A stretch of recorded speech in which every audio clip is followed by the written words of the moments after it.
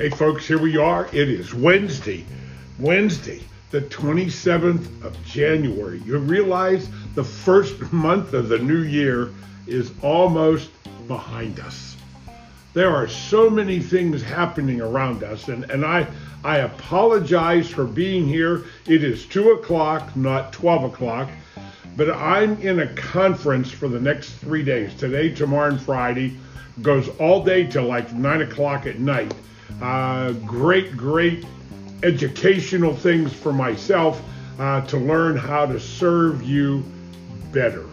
It's about a software program called Truth Concepts, and it absolutely mathematically proves everything that I teach. So it's very important. And they just broke for lunch, so I wanted to get in here. It's 2 o'clock.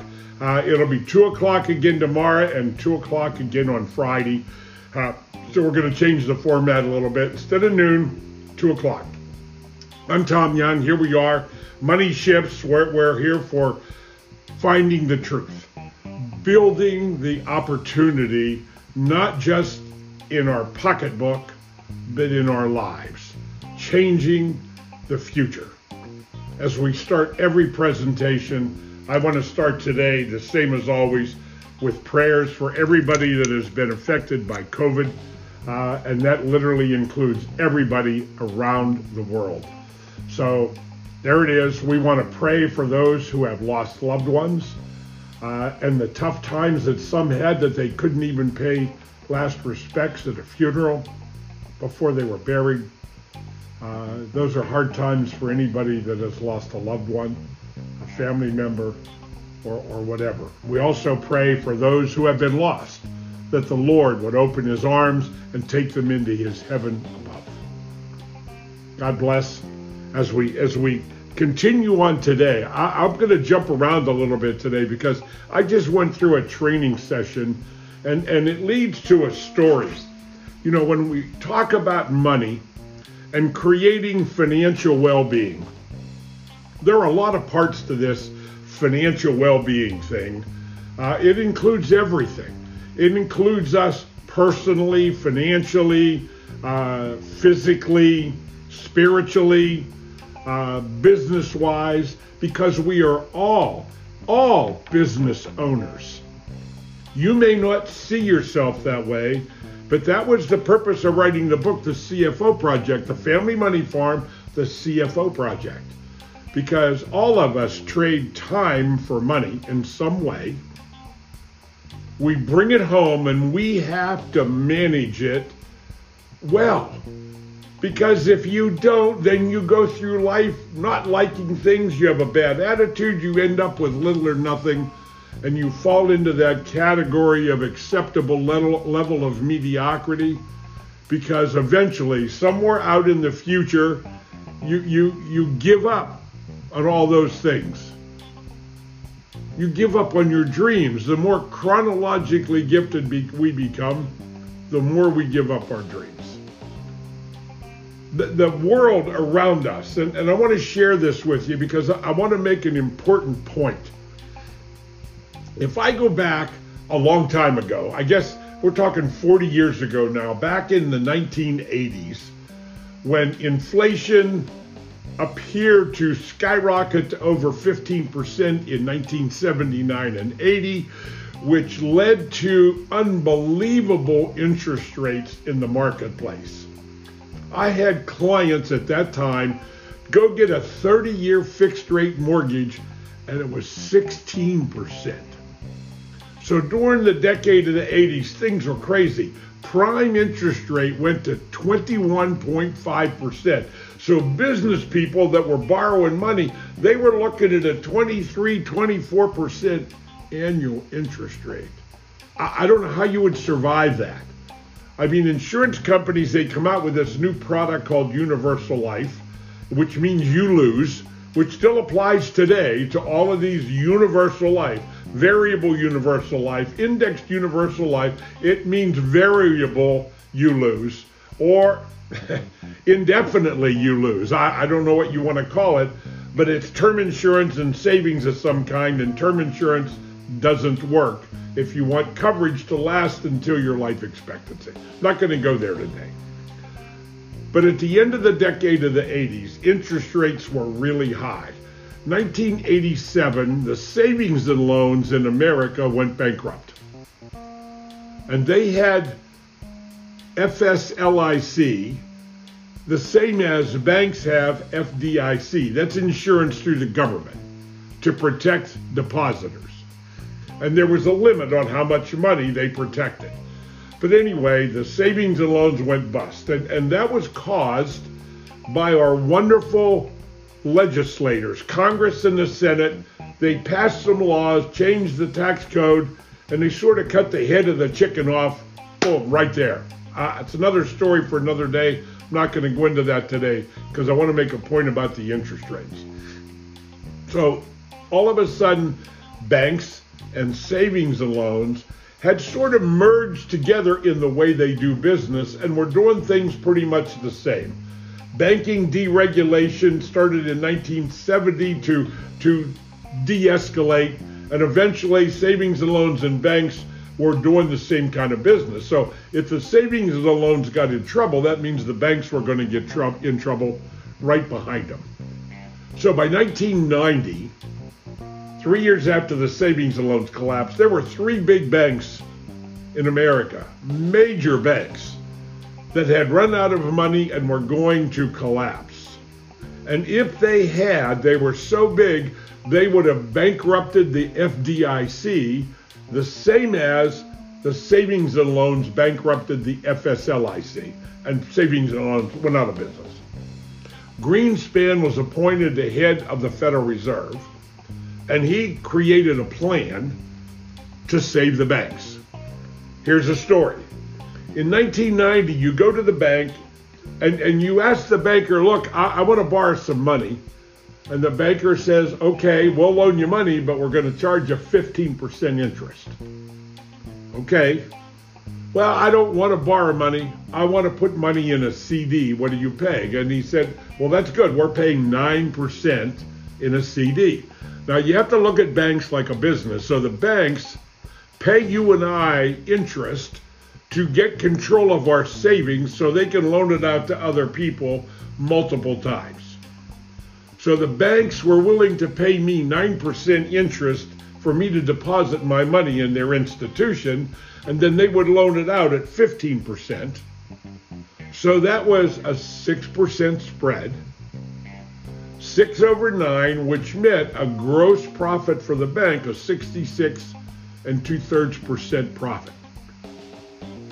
Greenspan, over the next 18 months, right into 1992, now you go back to the bank and say, Mr. Banker, I want to borrow some money. What are you charging? And say, well, you're really going to like us because we're only charging 9% interest for interest on loans.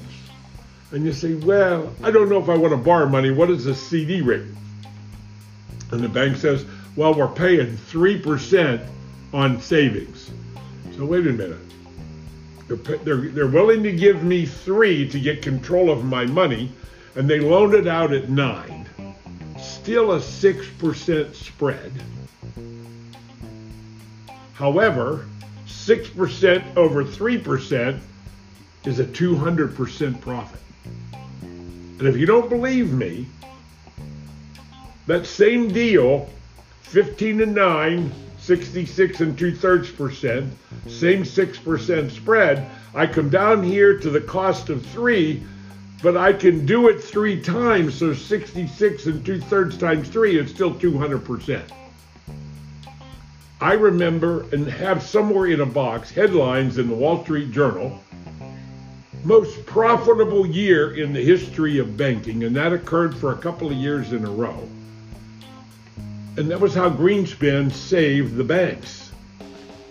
But I had clients who were savers, had saved money, and because of the drop in interest rates and the continued drop in interest rates we've had for the last 20 years, I had clients that lost 50% or more of their retirement income because of the savings rate. So I guess that means the government bailed out the banks on the back of the savers in America. Maybe that's why not a lot of people save money. But all of this all fits together in what we're talking about. It's easy to look at what's going on around us and take a negative attitude and say, oh, what's the use? I'm never going to get ahead. You really don't want to do that. They're in the Magic of Thinking Big. I opened a page up here. These are some phrases, and it's say, competition has all the advantage. How do you expect me to sell against them? Says a business guy. Well, competition is strong. There's no denying that. But no one ever has all the advantages. Let's put our heads together and figure out a way to beat them at their own game. So it's training our muscle, our thinking muscle, to think differently. There's a whole bunch. Nobody will ever want that product. In its present form, it may not be sellable, but let's consider some modifications. So again, when you look at things happening in your life and things going on, it simply comes down to how you look at things. And again, it all falls back on the thinking muscle. This thing here between your ears is where all the answers are, but it's like anything else. If you want to be a master of Kung Fu or Tai Chi or some martial arts, does it not take hours, days, weeks, months of practice in order to develop a proficiency at using that strategy of martial arts? The same thing applies to the thinking muscle. If I want to lose weight and become physically fit, I can't do it in 1 hour, 1 day, 1 week. It takes a commitment. There's the word, commitment, to becoming better. And all my purpose is, in everything I teach, is so how important it is that our physical, mental, spiritual, business, personal, all of those things all have to come together and focus like a laser along with the financial. Because you have to grow you to truly reach your potential in life. And that's what this is all about, folks. This is the newest, most unique approach to the financial well-being that we are all searching for, is to marry it together with personal growth. Physical, spiritual, mental, personal, relationship, family, business, all of those elements of your life. It is important to work at becoming a better person today than yesterday. Second letter of Paul to the Corinthians in the New Testament. He talks about, and I'm paraphrasing, he's saying to the followers in the letter, don't compare yourself to other people. Only compare yourself to who you were yesterday. Are you a better person today? Have you acquired new skills today? Have you done something to better your position compared to yesterday? That, in fact, is the secret. Stephen Covey wrote about it in the book, 7 Habits of Highly Effective People. And that book, we're going to do it somewhere in the future, in the next few months. But the 7 habits, what's the 7th habit? Sharpen the saw. Sharpen the saw. It is what you have to do every day. You should be reading 15 minutes twice a day in a good book that changes you, heart and mind, and makes you a better person. You can do that in the smallest room in the house. 15 minutes twice a day. If you do that consistently every day, in a month you'll read a book. In a year you'll read 10 or 12 books. Imagine the competitive advantage you would have in competing with other people for a position at work an opportunity that sits in front of you, or whatever you are attempting to do, your advantage would grow immensely. But it's up to you. You got to make a decision. Get my new book, The Family Money Farm, The CFO Project.